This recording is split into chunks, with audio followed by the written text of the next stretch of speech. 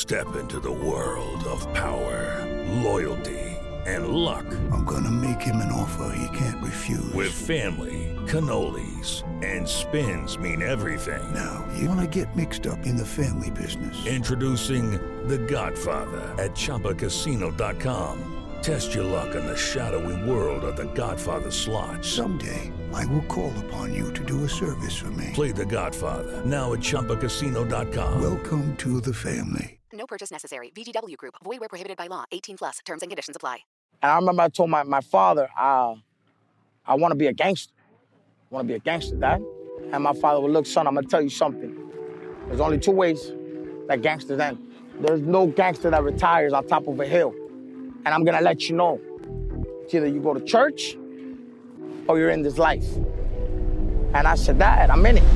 That's when I see the lights behind me start to flash. And I didn't even think, I just hit it. I was driving like my life depended on it. Then I parked the car, hopped out, closed the door, and I started running. And he pulls out a burner, shank, like 6 inches, and he passes it to me. And he goes, here, that's yours. Don't ever leave the cell block without this. He was the reason I made it out of that place alive.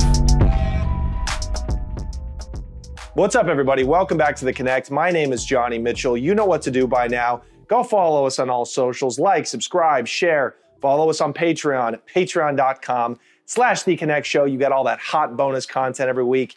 All right, let's get into it. Okay, so this is part 2 of our Miami series where we follow around the descendants of the world famous cocaine cowboys. In the last episode, we followed around our friend Alex Montanez, who is the nephew to Rafa Salazar, the #1 cartel member for Medellin in the United States in the 70s and 80s. He's the guy that basically opened the cocaine route from Medellin to Miami. At that time, my uncle, late 80s, was estimated to be worth, I want to say like almost $1 billion. Back then, easy.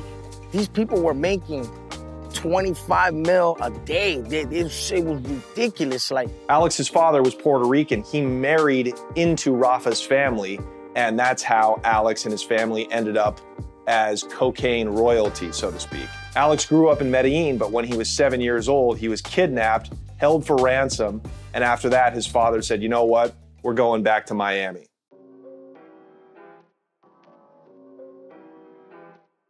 Okay, so now it's the late 80s, and Alex is living with his family in Kendall, which is the wealthy Miami suburb where all of the Colombian immigrants involved in the cocaine trade lived during that era. Alex's father, Robert, was in charge of all of the logistics for the Medellin cartel in Miami, and as we talked about in part 1, that included the caletas, or stash houses, where they kept the money and the dope. And there were stash houses dotted all throughout Kendall. this house now has about 5 bedrooms. All the bedrooms were, if it didn't have money stacked from the floor up, they didn't even count money. They used to weigh money. These stash houses were so prevalent in Kendall that to this day, 30 years later, new residents who move into these houses and renovate them are finding drug money and sometimes drugs themselves buried in the walls from that era. There was a guy that bought a fixer-upper, and the guy was tearing one side of the house to make it a 2-story. The guy found a wall full of fucking money, and the guy calls and reports it. You know what I mean? Imagine the people that have not reported or have not said shit. Alex's dad, Robert, besides being in charge of the stash houses, also coordinated with the coke pilots flying up from South America. My father said that his first million that he made was through this airport.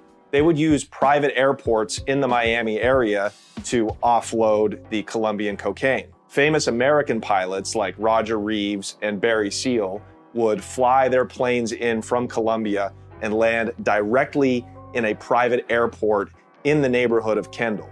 Imagine doing that today. This is where Robert would meet them and help them offload the shipments.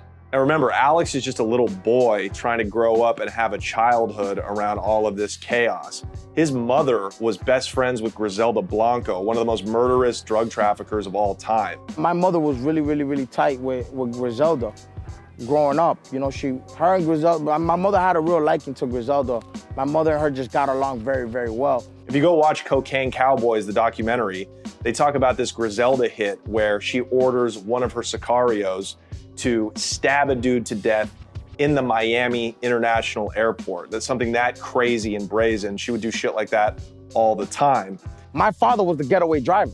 My father was in the Miami International Airport. My father was in the airport. So this is how close Alex was in proximity to all of this madness. But to him, as a little kid, Griselda was just a family friend. I remember one time that I was a kid here in Miami, and Griselda passed me like una arepita, you know what I mean?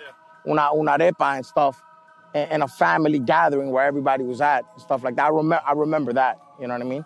And now it comes out that that was Griselda. Little did he know that she and his mother were coke heads who were getting high constantly. There's a famous picture that Griselda's laying on a bed with a hat. I believe the hat's red. I know she's wearing a striped dress. And my mother took that picture. Actually, everybody in that era was. If you go back and listen, you know, it's a big myth that you don't get high on your own supply. Everybody from that era, from the junkies all the way to the highest level drug traffickers, were all snorting coke all of the time. Everybody, man. My mother got hooked on coke bad. My father got hooked on coke bad. My father said that back then it was like everybody did coke. It was like smoking a cigarette now. Everybody did coke back then. And I remember a lady said that it was candy. And I was like, oh, I want candy. You know what I'm saying? And my father went and grabbed me and brought me back to where all the kids were and shit. Alex wasn't alone in this experience either. One of his childhood friends was Griselda's youngest son, Michael Corleone Blanco. That's a real name. And to this day, they remain friends, and he is the last remaining survivor of that lineage. His mother's dead, all of her husbands were killed by her, his father included, and all of his brothers are dead. So he and Alex really are the last descendants of that empire. And now, as Alex is getting a little older, he starts to put together what his family does for a living. And I remember I walked into my father's room and they were counting money. My father and my mother were counting money. And I was like, oh shit, we're rich. His first discovery of this came when he was throwing a tantrum. I had a treasure box, right? And I used to have it with G.I. Joes. I was a fucking kid. I was like 7 years old. And I remember one time I got mad and I flipped the fucking case over. And when I flipped the case over, the whole inside of the fucking treasure box was all full of money. $100 bills, like in stacks. And this is at the height of his family's power. So they have mansions and apartments all over Miami. And we had an apartment here, a house over there. We had another fucking house somewhere else. And one day, little Alex is playing around in the laundry room and he flips over a hamper and he finds something in there. And I flipped that shit over and I remember, man, it was like brick after brick. It was, I want to say maybe like 20 bricks, 20 keys, maybe even more, bro. I remember that I walked into, my mother was there, my father was there was a few people there, and I remember that I grabbed like 6 or 7 of them, and I came back to the living room, and I always used to be like, yo, Mom, what's this? She's like, oh, I told you, Bobby, what the fuck? You know what I'm saying? My father was like, oh, here we go again. You know what I'm saying? And now I was like, oh, so that's the first time I touched the brick. But besides money and drugs, Alex knew that his family was different by the way that he saw his father give orders, the power he wielded with just a single command. And when my father would do an order, I would see motherfuckers walk out the door. So I always knew that there was a power or that we were somebody. Maybe I didn't know at the extent of the power or the family that I was in, but I always knew we had money because I would always talk shit.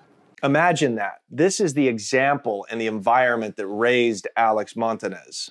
What's up, guys? Let's take a minute to thank our amazing new sponsor, Just D8. Right now, they're offering a 420 sale on all of their Delta 8 products. Check this out. For a limited time, you can get a sampler pack with 3 cartridges each for your vape pens, okay? They've got all different kinds of flavors, including but not limited to Mango Kush, Wedding Cake, Forbidden Fruit, and much, much more. Look at Runts. I don't even know what that means. Clementine?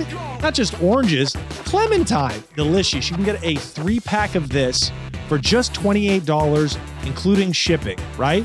Use the promo code CONNECT, and you get a free brownie, Rice Krispie, or other kind of edible, right? You even got bacon on it?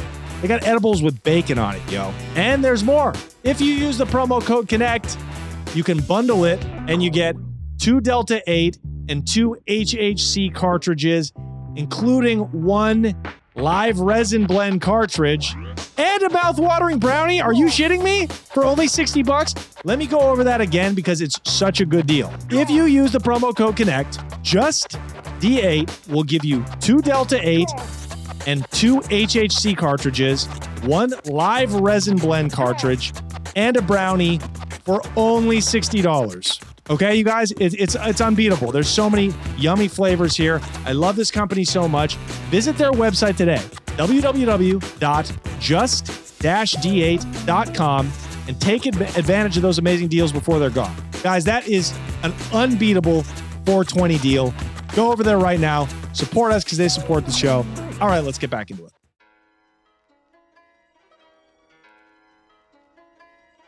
All right, so cut to the early 90s, and the Cocaine Cowboys era is basically finished.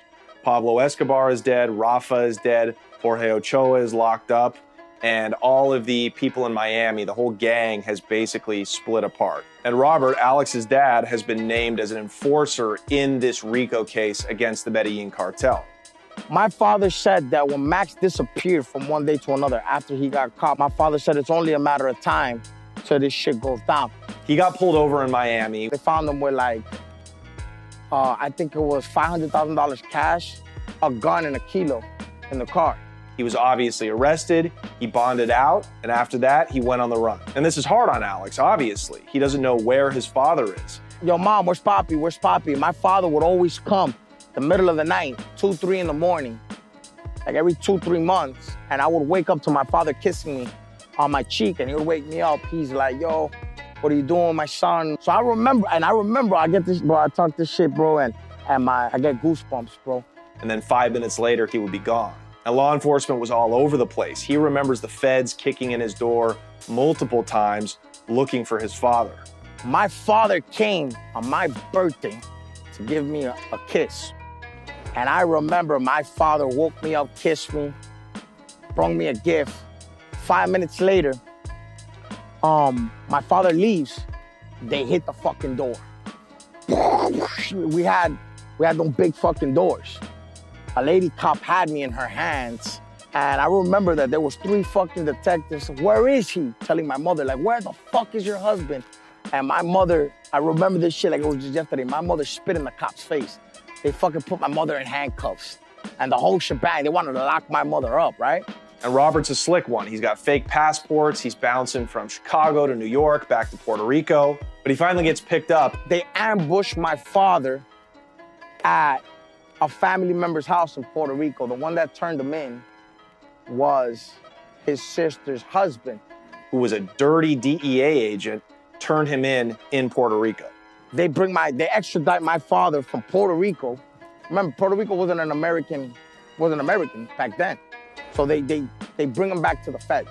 But Robert had a great lawyer. He was still rich at this time, and he pled out to 20 years, and he ended up serving about 10 of them. He went down as an enforcer. On his paperwork, it said that he was an enforcer for the cartel. You know what I mean? And they try to put that he was smuggled drugs, but they didn't have the proof. My father had, racketeering, threatening witnesses. It's crazy because my father had one of the best lawyers, still to this day. And after he went away, the feds seized everything. They took the property, the cars, the money, and for the first time in his young life, Alex was plunged into poverty. I remember shit got real, bro. I remember that's the first time I ate eggs with rice. With ketchup. Remember, he was a rich kid. He grew up with maids and bodyguards and drivers in Colombia. I mean, he felt entitled to talk shit to the guys who kidnapped him, right? But as soon as his father left, he knew what it was to eat peanut butter and jelly. His mother had never had a job, and it was, back to the poorhouse. So now what does Alex do? He's a teenager. He needs to provide for his family and his mother. He turns to the only business that he's ever known. One time, me and my father had a real conversation, and I'm like, I feel like you weren't there most of my life. And my father told me the only reason why I wasn't there was because I wanted to make sure you and your brothers never had to hustle and go through the shit that I went through. I didn't want you guys to know what poverty feels like.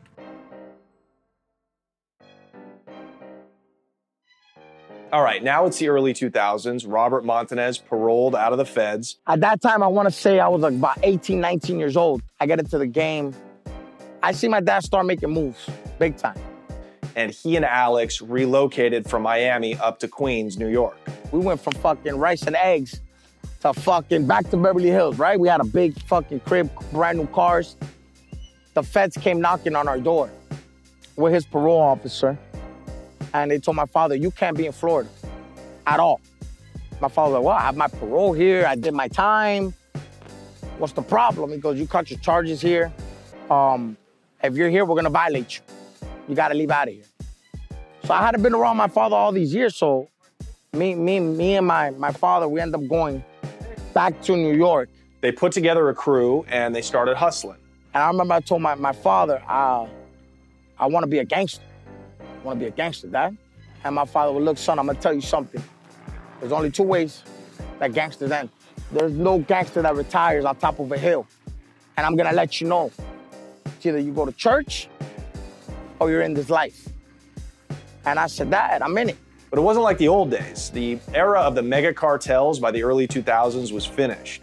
But not a crew how we had in Colombia, like the Cartel. It was more on the low end. This is not a ton or 100 keys. This is more like 3, 5, maybe 10. No more planes flying in thousands of kilos at a time. This was very much a, get 5 or 10 bricks, break them down into ounces, and give them out to street dealers. My father goes to give me the blueprint. He's like, look, we're gonna start a crew. We're gonna start a crew, and we're gonna take off. Not as big as how we did with Tio Rafa and your Uncle Jorge, but we're gonna get money. This is all I know how to do, and this is, to be honest with you, this is all I want to do. We're in the modern era of cocaine distribution. Everything has been fractured and kind of decentralized, so to speak. So we start a crew, which was my brother. It was all family, my older brother, my younger brother. So now that Alex and his brother are officially part of the family business, they see his father's dark side. We started going to war that we were hitting people with bats. We were catching them, they were catching us. One time they were having a beef with another drug crew in Queens. They shot my brother's house out. You know what I mean? And we caught the second leader of the gang one time slipping at a payphone. And Alex witnessed his father commit violence for the first time. My brother's like, I'm gonna knock this motherfucker's teeth out, right? My father was like, nah, I gotta do this to show them who the fuck we are. My father gets out the car, my father pokes him, the guy turned around on the phone, and my father hits him right across the fucking face, knocked all his fucking teeth out. He knew what his father used to do. He'd heard stories about the hits and the sicarios, but he actually witnessed with his own 2 eyes this violence. I'm like, yo, this is the first time me seeing some real gangster shit, right? And I remember my father took his jacket off and put it on like a trophy and grabbed a few of the teeth and put it in his pocket. And their crew did relatively well. I mean, moving 10 kilos a week is a lot of coke by most people's standards. We started at that time, bro, when we started pushing work, we were pushing 3 to 4 keys. Who are you buying keys from? We're still getting it from people from Colombia, okay. You know what I mean? But compared to the old years, Alex was now in the trenches doing dirt. I mean, he grew up with a very glamorized version of cocaine trafficking, right? He saw all the fun stuff, the parties, meeting Pablo Escobar, the millions of dollars stashed in the caletas where they grew up in Miami. But now he's on the frigid streets of New York, moving ounces to crack dealers. It's just a different reality. I was selling ounces for $500 an ounce of raw, straight drop. But pretty soon, things just got too hot, and they felt another war was about to kick off in Queens, so they moved back to Miami. Well, my father said they're gonna end up doing something to one of y'all to prove a statement back. So we moved back to Miami.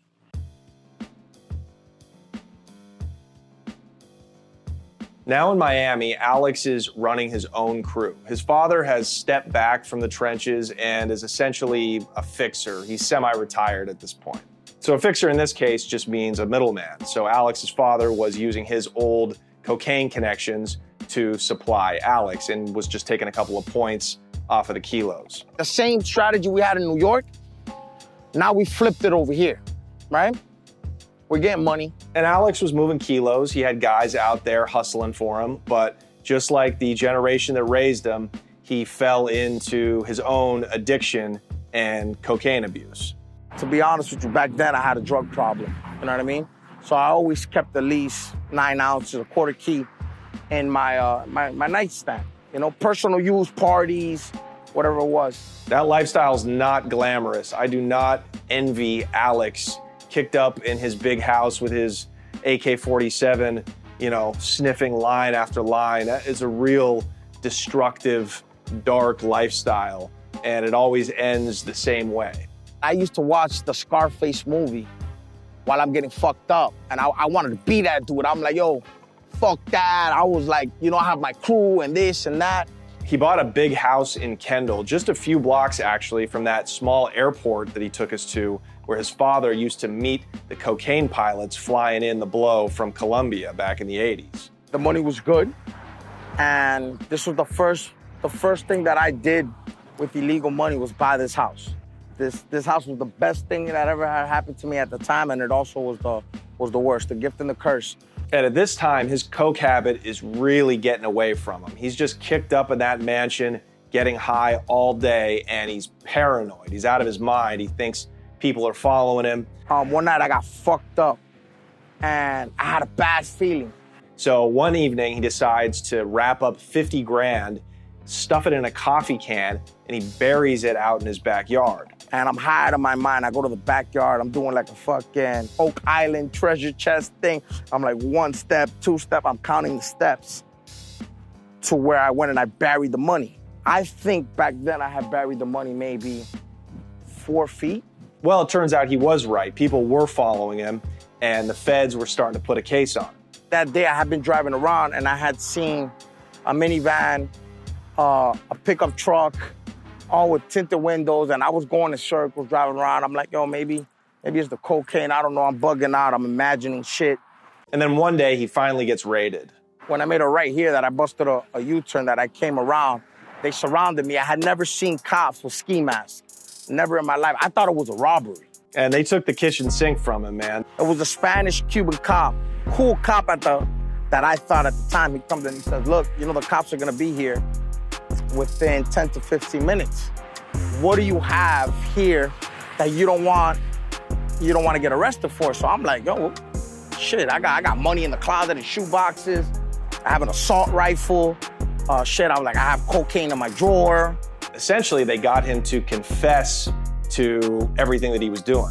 They walk out of the house, man, with my Louis Vuitton bags, my traveling bags. They walk out of the bags with all my shit, right? But of course, in typical Miami fashion, they seized $1 million, but only about 100,000 made it into the discovery paperwork. They pocketed the rest. Allegedly, there was no money found in my home, but in my closet, they took almost $1 million. It was $998,000. That is way more common than people think, especially in a corrupt-ass place like Miami. Those were dirty fucking drug cops. He also had a chopper in the house that they seized, an AK-47. Now, they didn't declare that either, and they really did him a favor because if he had got charged with the drugs plus an automatic weapon, he'd be looking at a mandatory Fed time, probably 10 or 15 years. That's not all.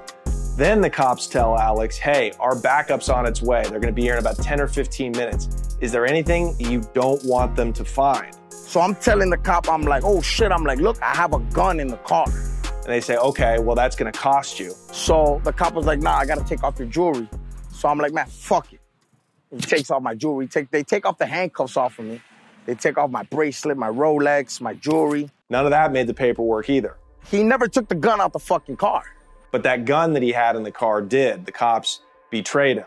And ultimately, that's what Alex went to prison for, was that gun. The feds didn't have any evidence to really bring him down on a drug case because none of the cocaine or the money got turned in. He got hit with the pistol charge, so he did state time. But of course, what this whole investigation was about was the feds trying to get to Alex's family. They knew Alex was small potatoes. I wasn't no cartel member. My family was. So when they grabbed me, They grabbed me with the sense that, damn, we know who his uncle is, who his godfather is, we know who his father. They figured Alex was weak, and if they leaned on him, he would give up everybody all the way back to the bosses in Medellin. So they bring him in, and they're threatening him with all sorts of time. And they showed me a picture of me hugging my uncle, Jorge. I said, oh man, this shit's bigger than me. This is the feds, they're breathing down his neck, and they tell him, we want Jorge. But everybody that knows about the cartel, that's Colombian, everybody knows the mastermind behind that was not Pablo, it was Jorge. Remember, Jorge Ochoa, the patriarch of the Medellin cartel, the co-founder with Pablo Escobar, the most successful drug trafficker, I would say, in the history of the world, of the drug business. This is a guy who made billions right along with Pablo, but never got killed, is living to this day, and only did 5.5 years in prison. So by this time, 2002, 2003, he's out, he's a free man, and the feds want him. They're getting me because of who my family was in Colombia, not in Miami. Fuck Miami, they're coming for the karma. So now the feds have Alex jammed up. And then he gets a call from his father, and his father tells him, hey, it's your time. My father had a long talk with me, and my father said, listen, I told you this story a long time ago. It's either you go to church or in the family business. So he was like, you're going to prison, you're gonna have to go sit down. But it was like a graduation, like I'm going to college. You know, I'm going to Penn State. You know what I mean? So he was like, this is part of the game, and it's gonna make you a better man, and it is what it is. And in fact, the bosses want to meet with you. So I'm like, oh, for what? Like, what the fuck is their point of a meeting? I haven't seen these people in years. What we need to have a meeting for? So I was scared. So Alex gets summoned to a meeting with the old heads of the cartel, the last survivors in Miami. I remember my father was like, you gotta go to the meeting. No matter what the fuck you do today, you gotta go to the meeting. And he doesn't know if he's gonna walk out of this meeting alive, you see? It's kind of like when the mafia summons you down, right? You might go in alive and come out dead. And when I went to the meeting, I went with 2 guns on me loaded, because that could have been a meeting like a sit down that I wouldn't make it back out of. And at the same time, he gets a call from Colombia, and it's his godfather, Jorge. You know, my Uncle Jorge has always been very soft-spoken, man. Don't talk loud. Not a man of many words, but when he says the few things he says, you feel him. Jorge was like, what are you gonna do? What do you want to do? This message from Jorge is subtle, but it's direct. He's saying, hey, are you gonna sit down and do your time, or are you gonna get dealt with? And Alex decides, hey, you know what? I'm gonna do neither one of those things. I tell him that whatever happens, that I'm gonna go on the run. He bails out and he flees to Colombia. I had a fake passport, fake social, the whole shebang. So he fucks around in Colombia for a couple of years. He's hiding out, he's getting in trouble, he's, kind of being a bum. Because in Colombia, I was living foul, man. I was on some whatever, my family's this, my uncle's this, and I was always doing some shit that I would always have to call and be like, hey, listen, I did this shit with this guy's girl, and this guy, he's a somebody, so it was gonna turn up bad in Colombia for me any fucking way, because I was doing reckless shit. And back in America, his brother left Miami and moved to Chicago, where he started an operation there.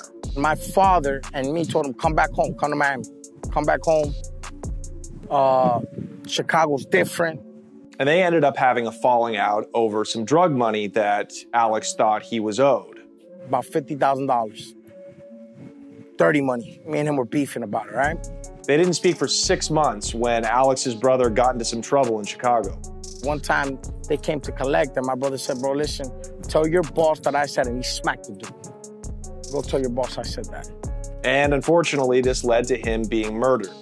A week before my brother got killed, I called my brother. I'm like, man, you know what? I'm gonna squash this shit. Fuck it. My brother didn't pick up. His phone was off. And that shit always ate at me. 6 months got robbed that I could have been with my brother over some petty-ass dirty money, right? This devastated Alex, and against his father's wishes, he returned to the U.S. to attend his brother's funeral in Chicago. My father told me, if you come to the funeral, they're gonna be waiting for you in the funeral. Just know that. Just know this is something that you're gonna have to pay. If you come to bury your brother, they're gonna bury you. And it was after the funeral that he got picked up. As I'm leaving, I hear the sirens. Woo, woo, woo, woo. It was like 6, 7 cars. Fume, fume, fume. There was somebody there that saw me there. Now it's the end of the line for Alex. He's in big trouble. He's facing 20 years. So he decides to get the most expensive cartel lawyer that money can buy. He's got to auction his mom's house up just to pay for him. But it's worth it in the long run because his lawyer gets him a plea deal of only 5 years in the state from that original pistol charge from the raid on his house a couple of years before. My lawyer said, listen, kid, I'm gonna tell you something right now. We've had a good run. Take the 5 and run. You'll be home with good behavior, 2.5 years, give or take. Go sit your ass down and learn your lesson. Alex is 4.5 years into his stretch. He's almost done when he loses good time. Now, I was supposed to get out 3 months earlier, but I got into some shit in prison, a fight, and it fucked up my good behavior, my game time. Good time. Fucked up my good time, and it pushed it back. And sadly, in those 3 months that he had to stay in there, his father passed away. My father stopped drinking, stopped smoking, started going to church, would always talk the word, and 3 months before I get out of prison, my father dies. That fight in prison cost him his final chance to be with his father in person. You know, I still can't look at my father's picture without feeling pain. To this day, I have a picture right next to my bed on the wall, and I have a picture of me and my father. It was my birthday. I just feel, man, like God punched out the clock early on him, man. And that's why he changed his life, man, and that's what happened with that.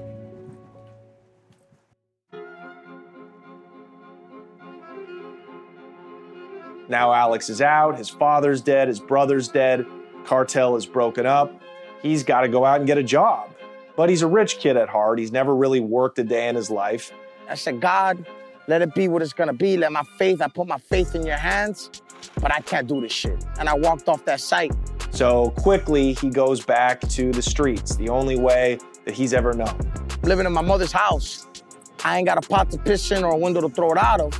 I said, this is all I know. So he gave me 2 ounces of coke and a gun. He starts working the strip clubs in Miami and just peddling coke stone for stone. Now think about that fall from grace. He was a kid carrying kilos of coke in his arms. He was part of the largest drug trafficking organization in the world. And now he's basically been reduced to a street dealer. It's a sad story. And one night while he's leaving a strip club, he's drunk and stoned. 3, 4 in the morning, I'm fucked up, I'm drunk, I'm coked up, and I left the strip club with a stripper. And I'm driving home, and I see the sirens. I get pulled over. And in that car, he's got an ounce bagged up, and he's got a gun. And he's a convicted felon. He's in big trouble. I give him my license, my registration. He looks at me and says, have you have anything to drink today, sir? I said, yeah, I drank about 2 beers about 5, 6 hours ago. I'm drunk as fuck, high as fuck. Guy goes back to the police car. I tell the guy, I said, listen, if you told me to get out of the vehicle, I'm taking this motherfucker on a chase. I'm not going back to prison. And he starts praying. I said, God, if you get me out of this one, I know I don't pray to you a lot and I know I don't talk to you a lot, but I promise you I will never sell a nickel. I will never even get high.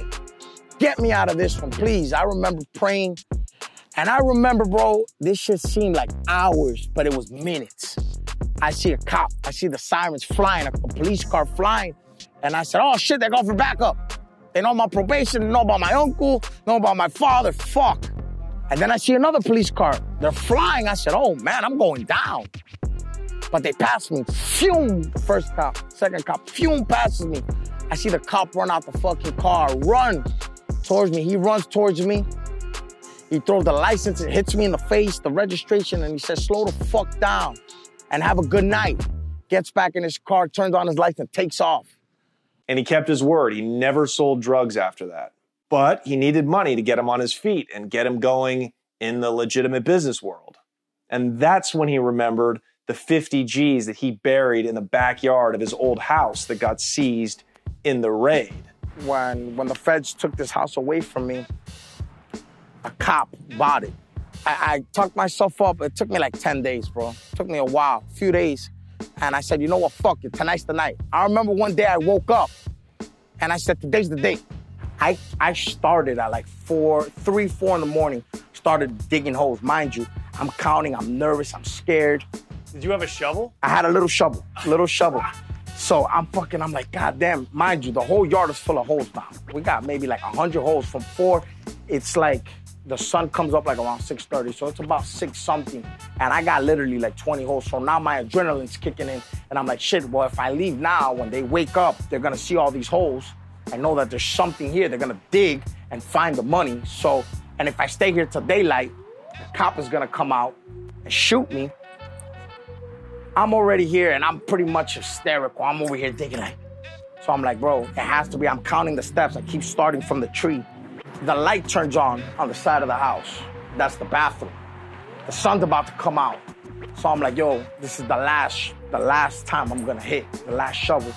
I start digging and I hit the can. I hit the bing. I said, oh shit. Now, mind you, I don't know if the money's gonna be in good condition. I don't know nothing. I see the can. As soon as I grab the can, I hear, hey, what are you doing? I run.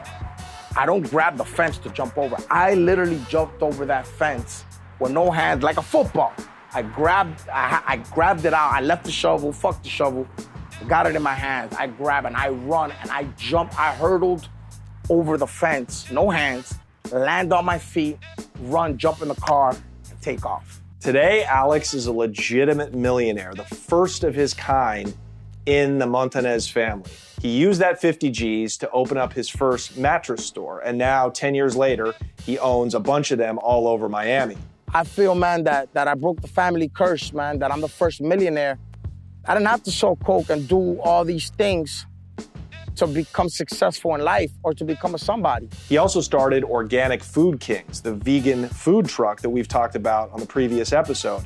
He's got 5 different locations all over Miami, and it's bringing him millions of dollars a year, almost as much money as he made selling coke. He never knew that being a legitimate businessman could be so profitable. He's been so successful with that business, in fact, that famous athletes and rappers and celebrities of all kinds come through to Miami just to go to Organic Food Kings. But every step of the way in all of his businesses, he has the kings, the crown that represents his father and what his father meant to him. He truly was the king of that family. He was the patriarch. And now Alex is setting up his own children to make sure they never have to get involved in a life of crime.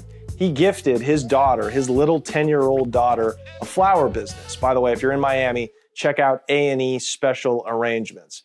You know, the story of Alex Ochoa and Michael Corleone, these second generation, the kids of the cocaine cowboys, it's a success story. At the end of the day, it's an immigrant's dream in many ways. Their parents came to this country just like any other immigrant group.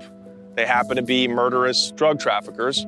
They're all gone. They sacrificed themselves to prison or death, but their kids are thriving. They're all out of the game, making huge money legally, and it's all was laid on the foundation of the hustle mindset that the Colombians brought to Miami, which was get rich and escape poverty. I lived a fucked up life growing up, man. I struggled. I had anger issues, abandonment issues, a lot of anger for no reason. And I'm there for my kids. The little things that it might be as picking her up from after school or taking my son to soccer. It's the little things that when I would play soccer as a kid, and I would see, like, I would score, like, one of the people on the team would score a goal, and they would run to their dad, and their dad would hug them. And that shit inside of me, I'm like, damn, well, my father's not here to give me that hug, and I'm gonna be a better father than I am a businessman, right? So that, like, well, what I've learned, man, family's all we got, bro. And I've learned, bro, that if you don't work for it hard, man, you're never gonna keep it.